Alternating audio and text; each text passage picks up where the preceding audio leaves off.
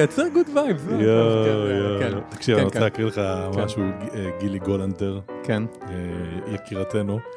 שאלתי אותה, איך הולך, מה המצב, מה זה כתבת, איך הולך, מה שלום, איך כתבת לי, וואלה, סטארט-אפ, חרה, מדהים, הכל באותו יום. איזה, true, it's funny because it's true. כן, למרות שאני לפעמים שואל את עצמי, אם גם זה לא קצת חרוש כבר, הקטע הזה של לדבר על כמה סטארט-אפים זה רולר קוסטר, כאילו, אתה יודע מה, לא יודע, זה נראה לי נושא לפרק, אתה יודע? הכל חרוש, והכל לא חרוש. השאלה היא, if it's true or not. And it's true. נראה לי. אני לפחות חוויתי הרבה פעמים את הרולר קוסטר. כן, אני חושב שזה נכון. אתה יודע, אחי, שהיה לי חוזר רכישה לאחת החברות שלי, שכאילו אם היה נסגר, אם היה לי $50 מיליון בגלל אופציות שהיו מצטברות וכו'. מה זה, היה כבר טרם שיט וזה? איזה טרם שיט? חוזה. חוזה. ולמה הוא נפל? סיפור. איזה סיפור. לפרק אחר.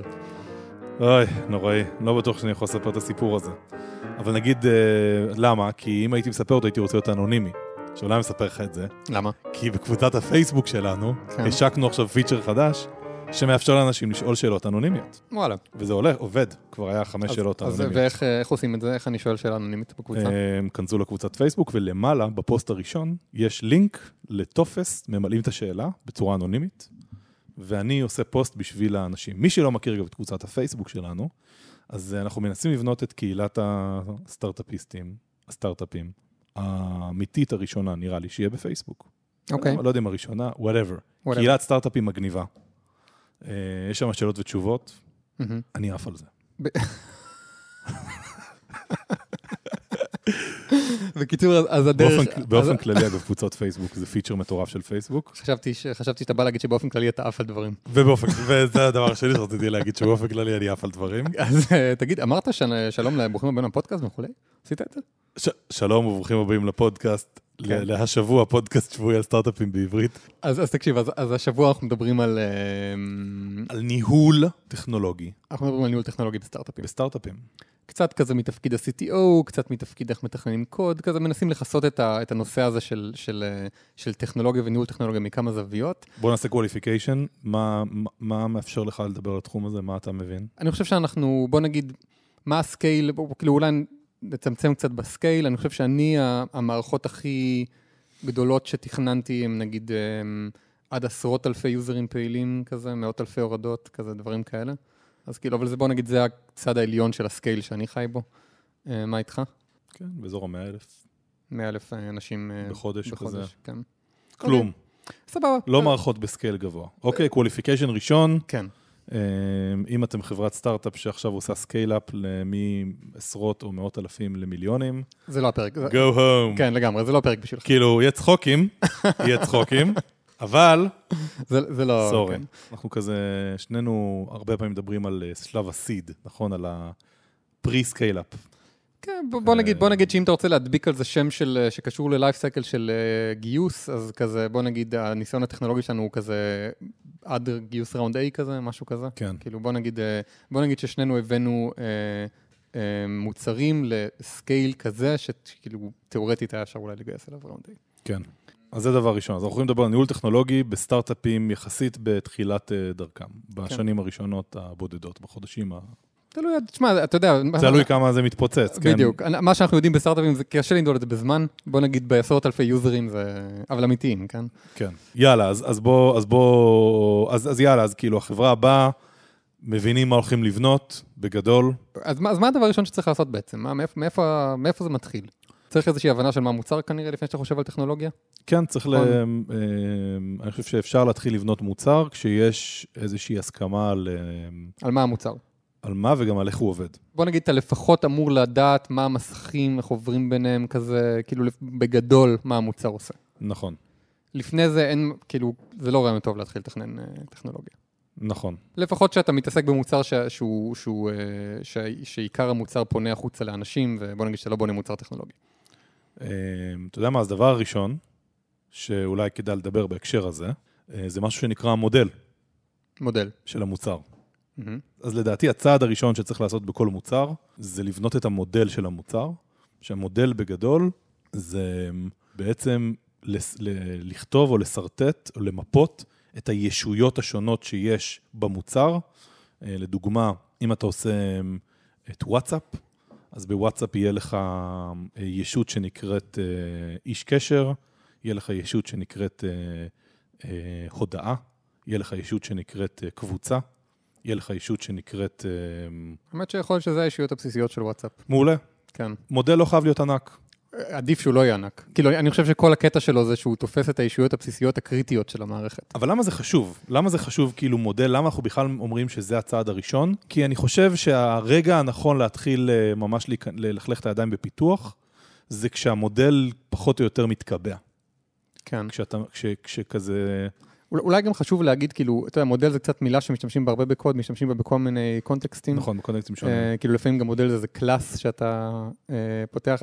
אנחנו, כאילו, בוא לא נצמד יותר מדי למילה הזאת, אבל העיקרון זה שאנחנו חושבים שזה חשוב, לפני שאתה מתחיל פיתוח, להבין את הישויות הבסיסיות של המערכת, החשובות, זה חשוב, רק החשובות.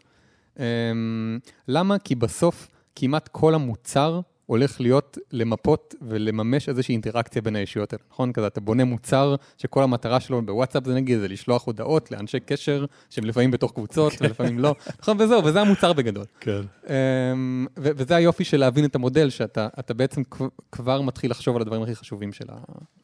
וזה כזה נקודת ממשק גם בין התכנון של מה שנקרא פרודקט, והעיצוב, כן. והתהליך של ה-R&D. כן. זה כזה ממש, מודל טוב אמור ליצור טרמינולוגיה בחברה, נכון. טרמינולוגיה משותפת, שהבן אדם שאחראי על הפרודקט, למי שלא יודע מה זה פרודקט, זה מי שאחראי על להחליט מה בונים, ונגיד למי שעושה את העיצוב, של כזה מי שבעצם מתעסק באיך זה עובד, ומי שמתעסק ב-R&D, ב-Research and Development, בפיתוח בעצם, שעסוק בלבנות את הדבר הזה. אז המודל הזה צריך יהפוך להיות, ואגב, גם לאנשי השיווק, המודל הזה אמור להיות בעצם, במה אנחנו מתעסקים. כן. מה זה בפיזיקה מודל? מודל זה מילה, כאילו בפיזיקה מודל זה כל סוג של אוסף של נוסחאות ואישויות שמסביר איך מערכת עובדת. בול. איך אנחנו עשינו את המודל? בוא נספר משהו פרקטי. עשינו את זה הכי... פתחנו מסמך, אמרנו... הכי לא מסמך. אתה שוכח. נכון, כתבנו על דפים. כתבנו על דפים את החלקים השונים של המערכת, אתה גזרת עם מספריים, לריבועים כאלה, כן. וגם עשינו חצים ביניהם.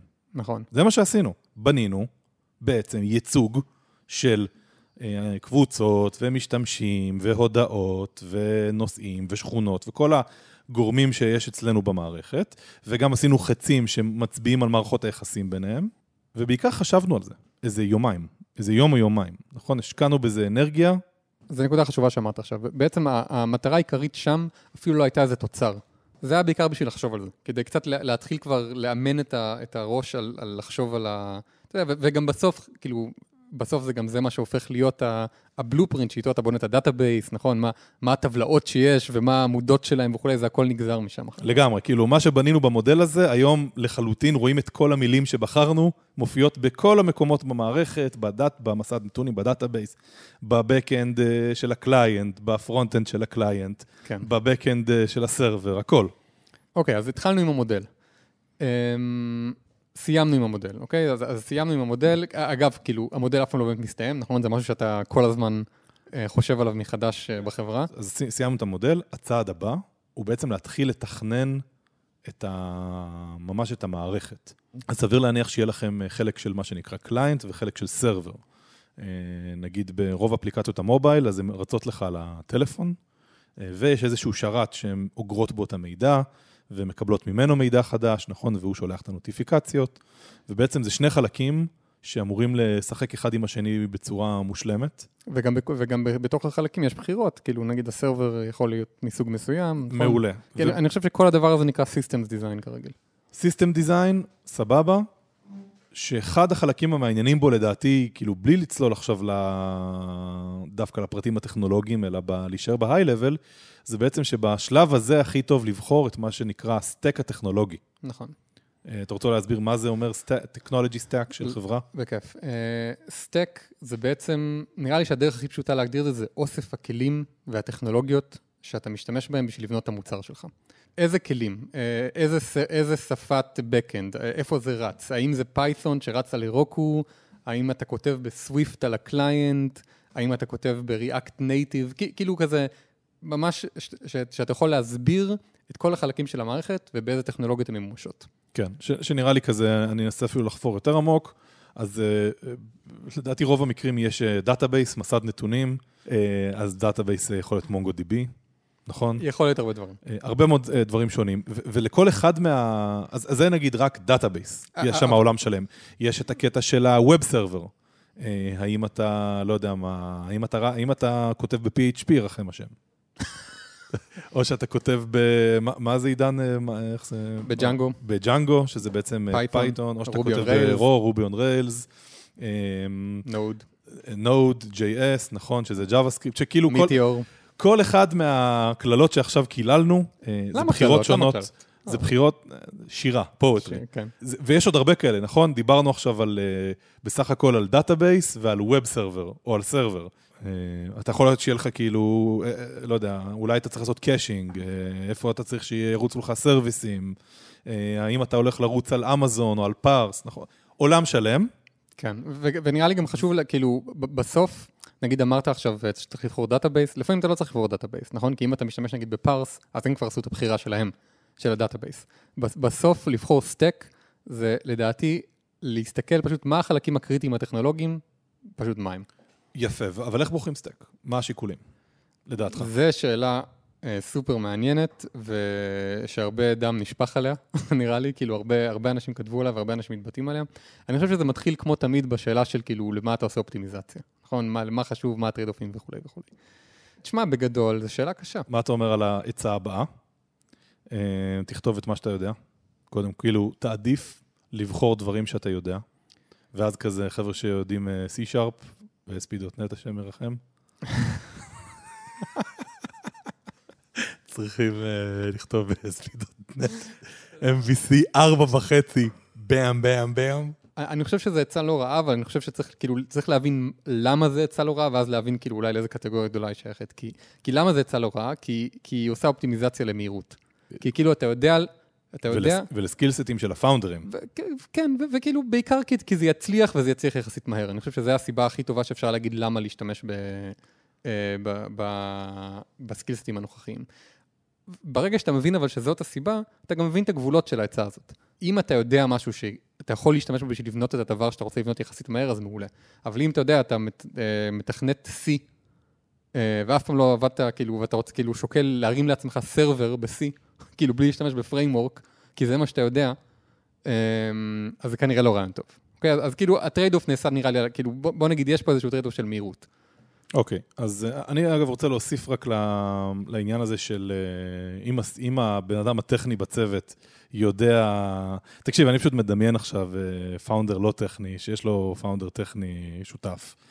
וואלה, כולנו יודעים כמה לא פשוט להשיג פאונדרים טכניים, טכנולוגיים, ובן אדם יודע, לא יודע, זה באמת, יודע רק טכנולוגיות של מייקרוסופט, שזה לדעתי היום יש קונצנזוס די רחב על זה ש... That ship has sailed, נראה לי. יכול להיות בטח נקבל פליימוים עכשיו באינטרנט. מה, אז'ור, זה מטורף. חבר'ה, אני באתי ממייקרוסופט, אז כאילו אני... תקשיב, אם אתה יודע ASP.NET, תבנה ב-ASP.NET. פתאום אין טרייד-אופים, פתאום אתה נותן חד משמעית. אני מאמין בזה, אני חושב שזה נכון, זה מה שצריך לעשות. לא, יש טרייד-אופים, אבל למה? כי ASP.NET זה פריימוורק לסרברים. אני אומר שאלה אחרת, האם אתה רוצה עכשיו להחליף את הצוות? אם התשובה היא לא, אז קודם כל, קונסטריינט על הטכנולוגי סטק, מה הצוות יודע או יכול לדעת בטווח של כמה שבועות, נכון? בוא נגיד, זה נראה לי קונסטריינט חזק על צוות חדש. שזה מביא אותי לשאלה הבאה, אוקיי? אז אתה מסתכל על לנדסקייפ מטורף של מלא חברות, מלא כלים, ולא רק כלים מתחרים, פשוט כלים מסוגים שונים, שבכלל נותנים לך יכולות אחרות לגמרי. איך אתה בוחר את הדבר הזה? אז קודם כל החיים קשים. צריך לעשות בחירות קשות. אבל אני חושב שללכת חזרה לפריימורק הידוע של מה חשוב וטרייד-אופים.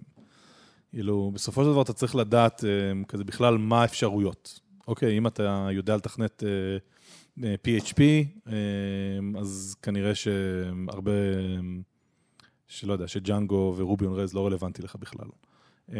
ואם אתה לא יודע JavaScript, אז פארס לא רלוונטי לך. אבל אם אתה יודע JavaScript, אז פארס מעולה לך. בקיצור, צריך למפות. כן. כאילו בוא נגיד בסדר גודל ראשון, או בוא נגיד בהערכה ראשונה, אני חושב שהתשובה כמעט על כל שאלה, זה לפי הטרייד-אופים ומה שחשוב. אני חייב לציין שבמובייל, אני חושב שרוב המקרים פארס סוגר את הפינה בצורה פסיכית. אני גם חושב שבמובייל בהרבה מאוד מקרים פארס סוגר את הפינה. פארס מדהים. בוא נגיד 95% מהמקרים, נכון? אני מסוגל לעמוד מאחורי ההמלצה הזאת, כן. ואני בדרך כלל לא אוהב לתת המלצות ספציפיות. תקשיב שאלה, אוקיי? סבבה, פארס. ל-95% מהמקרים, אם אתה בונה מובייל. מה המחיר שאני משלם בזה, אוקיי? כאילו, בעצם ממה אני מפחד? אני שומע את עצמי, כאילו, או אנשים בקהל, אומרים, אבל שנייה, אם אני אבנה על פארס, אז מתי שלא לי מספיק שליטה... קודם כל, טעויות יכולות להיות יקרות. אתה יכול לגלות באיזשהו שלב, שכן, שהנה, בגלל שאתה עובד עם פארס, אתה לא יכול לעשות משהו שהוא בסיסי, מהותי, למה שאתה מתכנן לעשות. כן. ויש לזה גם דרך לעשות לזה מיטיגיישן, להתמודד עם הבעיה הזאת. שתכף נגיע לזה. שזה הצעד הבא. כן. רציתי דווקא לפגוע בנקודה אחרת, שזה מה הציפיות, בהנחה שאנחנו חיים בתחום סקייל הזה שדיברנו עליו בתחילת הפרק, בין 0 ל10,000 יוזרים, יחסית בתחילת הדרך, לפני ראונד A עד לראונד A, מה אני ריאלי צריך לצפות מהמערכות שלי? כאילו, אני צריך לצפות שהמערכות שלי יעשו סקייל-אפ כאילו עד הסוף? כאילו, זה הגיוני לחשוב על זה בכלל? כאילו שיום אחד יהיה לי 100 מיליון יוזרים, והם עדיין יחיו על סטק שהתחיל מאותו מקום. לא, אני חושב שנגיד אם אנחנו נבנה משהו והוא מאוד יצליח, אני לא בטוח שנשאר על פארס. כנראה שלא. כנראה. כנראה. אני חייב לציין שפייסבוק קנו את פארס, לפני איזה שנה וחצי, ולך תדע, לאן הם מכוונים אותם. לך תדע. מה שבטוח זה כשגדל, אתה יכול להתקשר לאיליה, המנכ"ל, להגיד לו, איליה! לפחות לי יש כאילו בשתי מוצרים שבניתי על פארס, שהגיעו לטרקשן מסוים, נתקלתי כבר במגבלות די קשות. גם בשכונה וגם במיקסטיילס. באמת? בשכונה? במה? מה היה?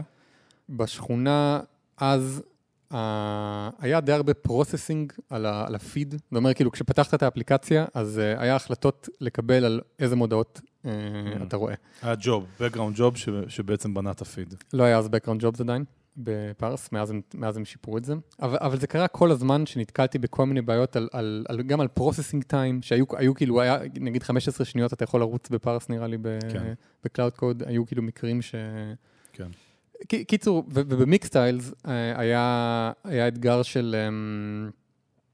שהיה צריך להכין, כאילו, זה סטארט-אפ של להדפיס תמונות, אז באחד מהשלבים בתהליך, אתה צריך לשלוח למפעל PDF, בדיוק, ופארס לא יודע לייצר PDFים, ואין לו סביבת בקאנד שאתה יכול באמת לתכנת בצורה גמישה, אז לא היינו יכולים לייצר את ה-PDFים בפארס. מעולה, אז לכל אחת מהסביבות האלה יש מגבלות שיכולות כאילו להפריע לך מאוד. כן, אבל אני חייב להגיד שבשני המקרים האלה, הם הפריעו לי בתזמון טוב. אני חושב שבשניהם הם הפריעו לי אחרי הוכחת התכנות די משמעותית על המוצר. זה אומר שבשכונה, הדברים האלה התחילו להפריע לי אחרי שהיה... לא יודע, 10,000 אנשים שהשתמשו באפליקציה ביום. אני לא חושב שזה מוקדם מדי. תראה, אתה לא רוצה לבנות משהו שכשב10,000 יוזרים אתה צריך להחליף אותו. אז בוא נגיד, במיקסטיילס, אני חושב שזה הטעות להשתמש בפארס, ובשכונה אני חושב שזה בסדר. אבל שנייה, אתה יודע מה, אני עכשיו, ממש בדיוק עכשיו נזכר, שמתישהו מישהו אמר שכשאנחנו מדברים על פארס, אנחנו לא מדברים על אלטרנטיבות, כי אנחנו מדברים לפעמים על פארס. אולי נדבר קצת על אם אתה לא עושה פארס, אז מה... אם אתה לא עושה פארס במובייל, מה תעשה? ממש נכניס עוד המלצה קצרה. לייר זה סטארט-אפ שנראה מאוד מעניין ספציפית למסג'ינג.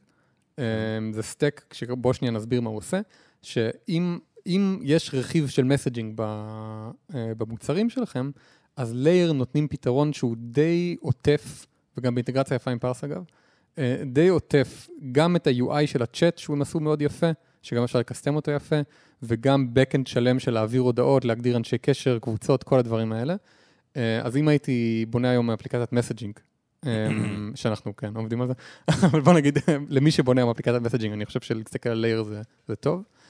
רלם לקאשינג, אם אתה עושה קליינט מובייל, לאייפון. לקאשינג פנימי. לאייפון.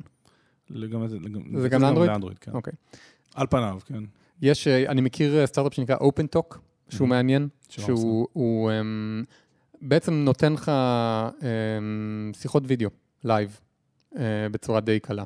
וואו. שזה אם אתה רוצה לממש איזשהו... מה, מירקט משלך? לא מירקט, זה יותר כמו סקייפ משלך, אם אתה רוצה לממש אפליקציה שמערבת קומפוננטה של אנשים שמדברים אחד עם השני, בלייב, אז זה נחמד. גם לייר אגב עושים את זה. אז תקשיב, אני רוצה לחזור איתך לנושא, שהסיכון הכי גדול בבחירת הטכנולוגי סטק, זה שבעצם בתחילת הפיתוח, אתה רואה את מה שאתה עומד לבנות, אתה מעריך מה אתה תצטרך, אתה בוחר את הטכנולוגי סטק, אתה מתחיל לפתח, ורק אחרי כמה חודשים של עבודה, אתה מגלה שוואו, בכלל, זה היה טעות לעבוד עם הפלטפורמה הזאת. כל צעד שאתה עושה כואב, ודורש הקים, ודורש קומבינות. ואז וואי, לעבור זה סיוט. וזה נגיד ממש טעות. זה קרה לי המון, בתחילת הדרך. כאילו איכשהו עם השנים, אחרי שאתה עושה את זה הרבה, זה קצת נוטה לקרוא לך פחות, אבל בהתחלה זה קרה לי המון. כי מי שנכווה ברותחן. האפליקציות הראשונות שכתבתי, היו אפליקציות נוראיות. כל הארכיטקטורה שלהם הייתה זוועה. שום דבר לא היה ברור, שום דבר לא עבד, הכל היה בהקים, הקוד היה נראה כמו ספגטי. כאילו, הכל היה מורכב. לא, אבל השאלה היא על טכנולוגי סטק, כאילו, האם יצא לך לעבור דאטאבייס או שרת. עם יובי, אגב, עבדתי עם פארס בשביל הקבצים, ובאיזשהו שלב הבנתי, או חשבתי לפחות, שמאוד חשוב שהקבצים ירדו מאוד מהר לקליינטים, התמונות. ובשביל לעבוד עם חברה שעושה קומפרשן 10x על התמונות, הייתי חייב לעבור ל-AWS. אז בעצם שכתבתי מחדש את כל המקום שבו הקבצים יושבים. אתה יודע, אבל מה הסיפור הכי מפורסם, לדעתי, של טעות בטכנולוגי סטק? מה? תחשוב. חברה, אתה יודע. פייסבוק. לא. וואו! פייסבוק! המובייל של פייסבוק. שפייסבוק עבדו עם מובייל ווב. כן, תקשיב, תן לי... איזה החלטה, מובייל ווב versus נייטיב, אולי נדבר עליה, החלטה מטורפת. וואי, חייבים לדבר עליה. טוב, חייבים לדבר עליה. בוא נספר שנייה את הסיפור של פייסבוק, כי הוא אחד מהסיפורים המעניינים. פייסבוק, לפני 5 שנים בערך, משהו כזה, החליטה לעשות גרסאות מובייל של המוצר שלהם, והם בחרו את המובייל ווב בתור סטק. זאת אומרת, הם בחרו להישאר בסטק של ווב. מה זה סטק של ווב?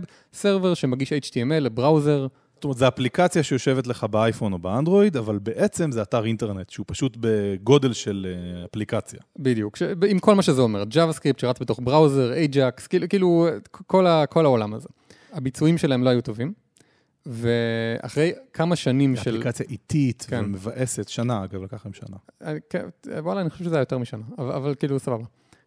בוא נגיד, אחרי לא מעט זמן, הם החליטו שזה היה טעות, והם עברו לאפליקציות נייטיב, ומרק זקרברג בצורה כאילו נוטבלי, אמר שזה אחת מהטעויות הכי גדולות שפייסבוק עשתה אי פעם, הבחירה של הסטק הזה, וכאילו בוא, אני לא יודע בדיוק למה אמרת, אבל בוא שנייה ניכנס לראש שלו, אני מניח למה שהוא התכוון, זה שזה יצר user experience לא טוב במובייל, שפייסבוק איבדו בגלל זה ליד במובייל. מומנטום אמיתי. משמעותי.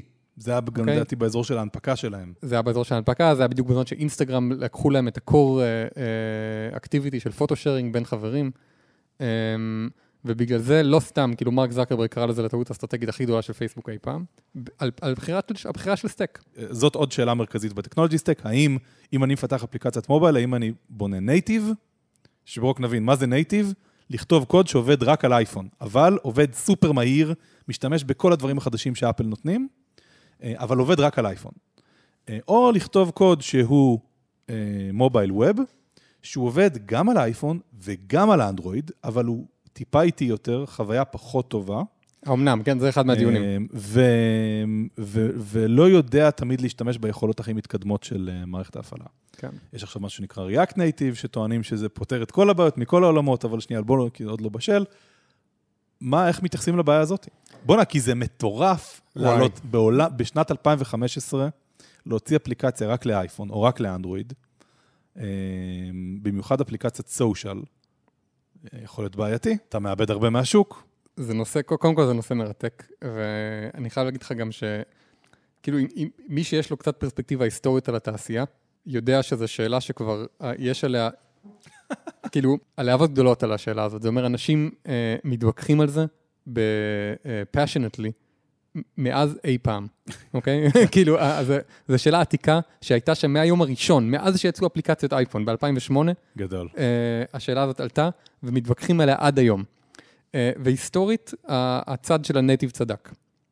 כאילו, בוא נגיד, היום ישוב, כמו תמיד, כל שנה יש פריימוורקים חדשים, כל שנה יש אנשים שאומרים שלא, עכשיו, עד עכשיו לא היה, אבל עכשיו כן, וזה קורה כל הזמן, ויום אחד אולי הם יצדקו, כן? אבל בוא נגיד, רק נותן לך את הפרספקטיבה ההיסטורית.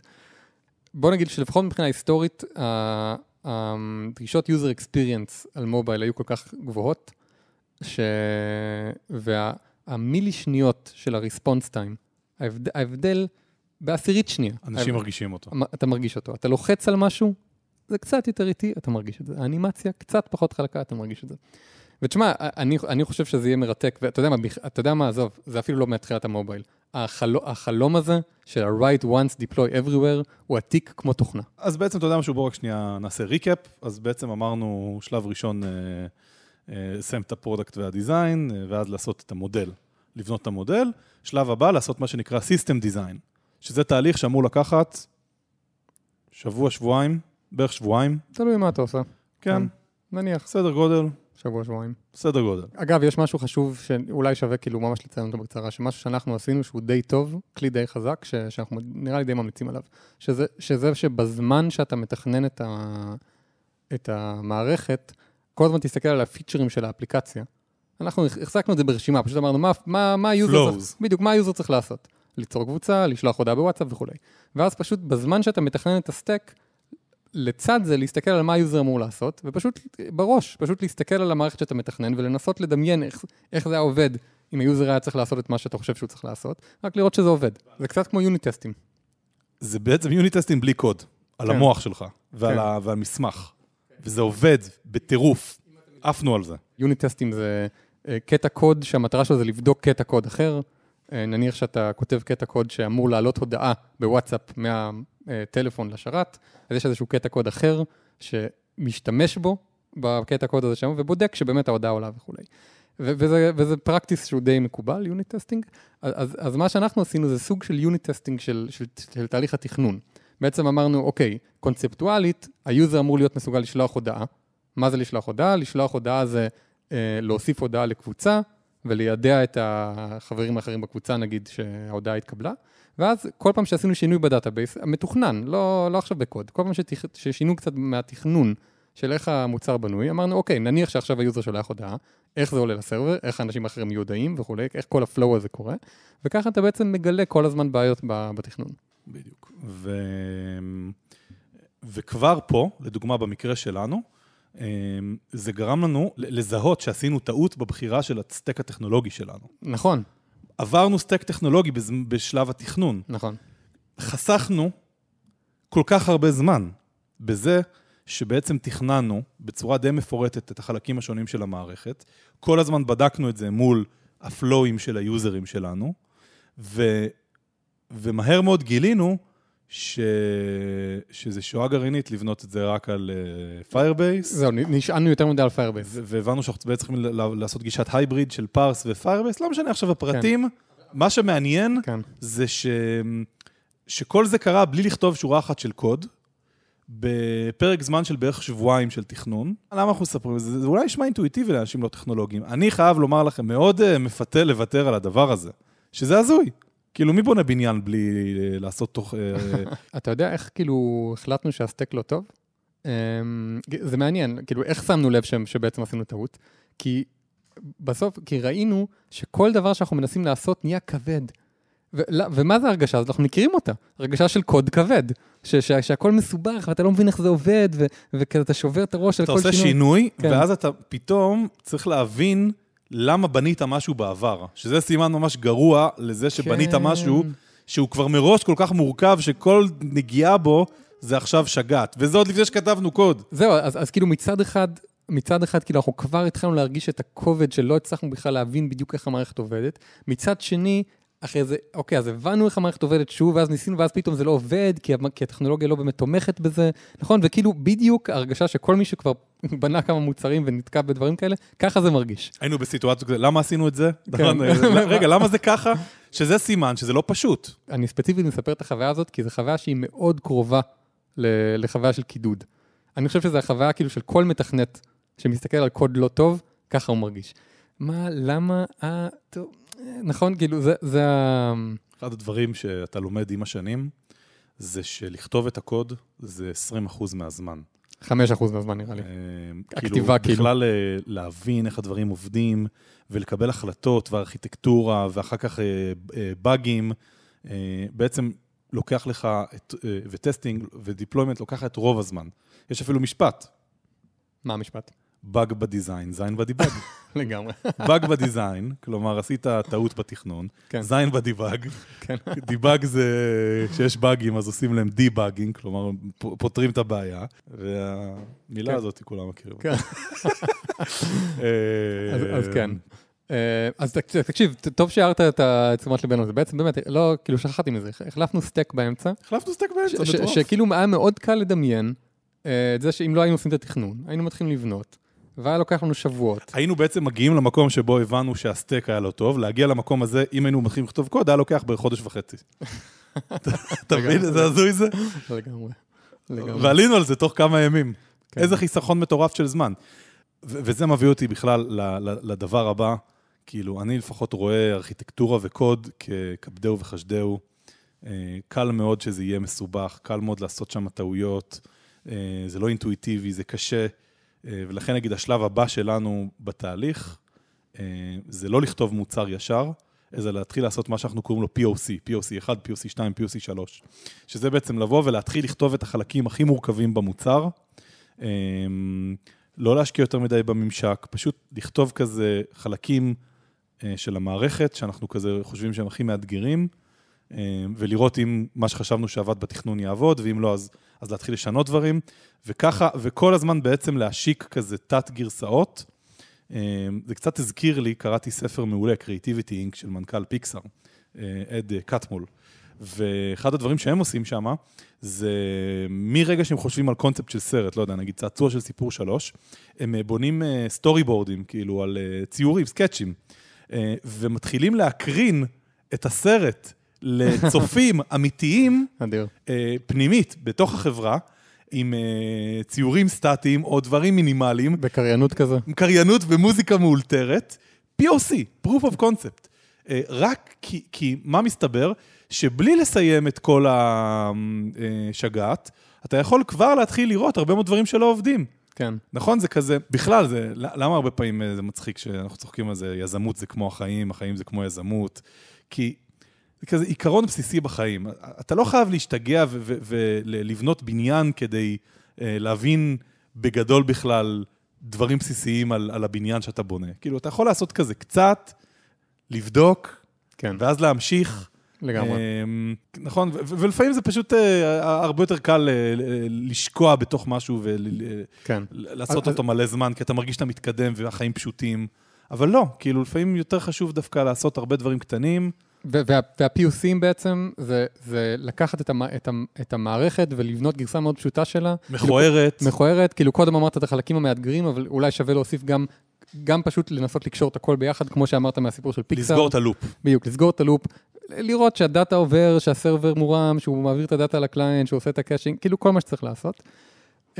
ובסוף, לאט לאט עם ה-POCים, אתה אמור להתחיל להגיע למצב שאתה כבר אומר, טוב, זה כבר לא POC, אני כבר בונה את המוצר, אבל תכלס אתה משתמש בקוד שכתבת ב-POCים הקטנים האלה.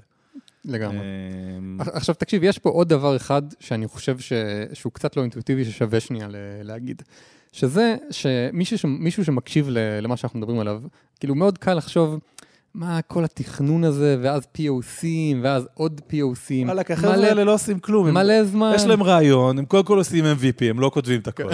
אחר כך שכבר באים לכתוב את הקוד, הם לא כותבים את הקוד גם כן, הם באים מתכננים. אחר כך, אחרי התכנון, הם גם לא כותבים את הקוד, הם עושים POCים, מה נגמר? מה, הם לא כותבים את הקוד, והם השתגעו? מלא זמן, נכון. כי עברנו מספיק חרה כדי להבין שלכתוב את הקוד קודם, פשוט זה הכי יקר.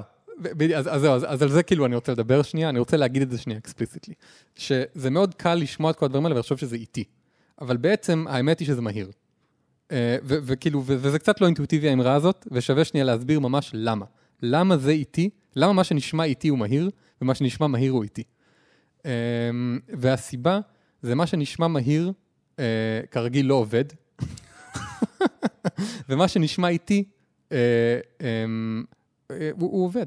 וכאילו, והוא אפילו לא איתי, כאילו, וגם עוד משהו שקשור. אתה יודע, ואני אפילו לא, תקשיב, עוד משהו חשוב, אני לא מדבר כרגע מזה זווית של לין סטארט-אפ. אני לא בא ואומר, תקשיב, זה לא עובד כי המוצר לא עובד או משהו כזה. אנחנו לא מדברים על זה. לא. אנחנו מדברים על כתיבת קוד. וזה קשור למה שאמרנו קודם, מה שאתה אמרת קודם.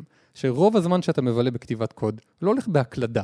כאילו עושים מצלמה ליד מתכנת, תראה כמה זמן הוא מקליד, או אתה יודע מה, אולי עוד יותר מחמיר, כמה זמן הוא מקליד תווים שאשכרה נשארים בקודבייס בסוף.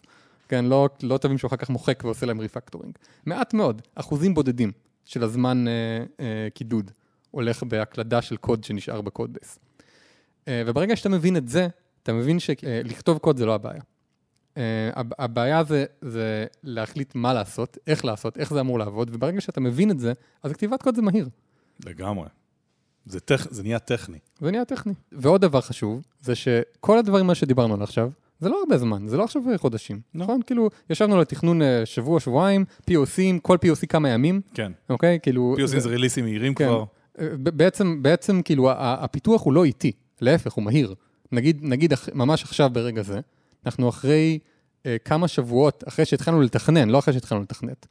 וכבר יש לנו ביד, כאילו, גרסאות של האפליקציה, שמרגישים כמו מוצר, אתה יכול לעבוד במסכים, לעשות כל מיני פעולות. לגמרי. טוב, נראה לי שנגענו בתחילת פרויקט, בכזה blank slate. לפחות דרך שאנחנו עושים את זה. יש הרבה עוד על מה לדבר, נכון? יש על source control ועל release, כאילו... כל הקונספטים של agile development נכון. extreme programming, extreme pair agile programming, כן. וbuild serverים, נכון, ויוניט טסטים כן או לא. מלא שאלות שלא דיברנו עליהם. ואנחנו בתקווה נעשה על זה יום אחד עוד פרק, אבל נראה לי מה אתה אומר, נצא אולי לשתות איזה משהו בחוץ? יאללה. מגניב. מעניין. פיתוח. איך אני אוהב לכתוב קוד? וואי, אתה מת על זה. אני רואה אותך פורח אין, וזה מצחיק, כי אני לא בנוי לזה באמת. זה כאילו... בטעות נכנסתי לזה בתור ילד. נראה לי יותר בעם של אנשים, אבל שנים של אינדוקטרינציה, אחי. התחלתי לאהוב, תסמונת שטוקהולם, אחי, שאתה אוהב את מי שלוקד אותך. אני אוהב, אחי. לא, קוד זה יפה, זה קוד זה קסם, אתה יושב על הלפטופ, אתה עושה משהו, פתאום דברים רצים לך, אתה יכול להשתמש בזה. וואלה, אתמול עד 3 בלילה. ולא יכולתי פשוט להפסיק, עד שרציתי לראות את התפריט הזה עם האנימציה. כזה כיף. חברים, תודה שהצטרפתם לפרק הזה, פרק שדיברנו בו על תהליכי פיתוח, התחלת תהליך הפיתוח, בסקיילים יחסית נמוכים, יחסית בתחילת הדרך, יחסית לפי הניסיון שלנו. מקווים שנהנתם. סטייקים טכנולוגיים. מובייל versus נייטיב, ווב, אנדרואיד נגד אייפון. לא נכנסנו לזה כרגיל. כרגיל. יאללה ביי. יאללה ביי.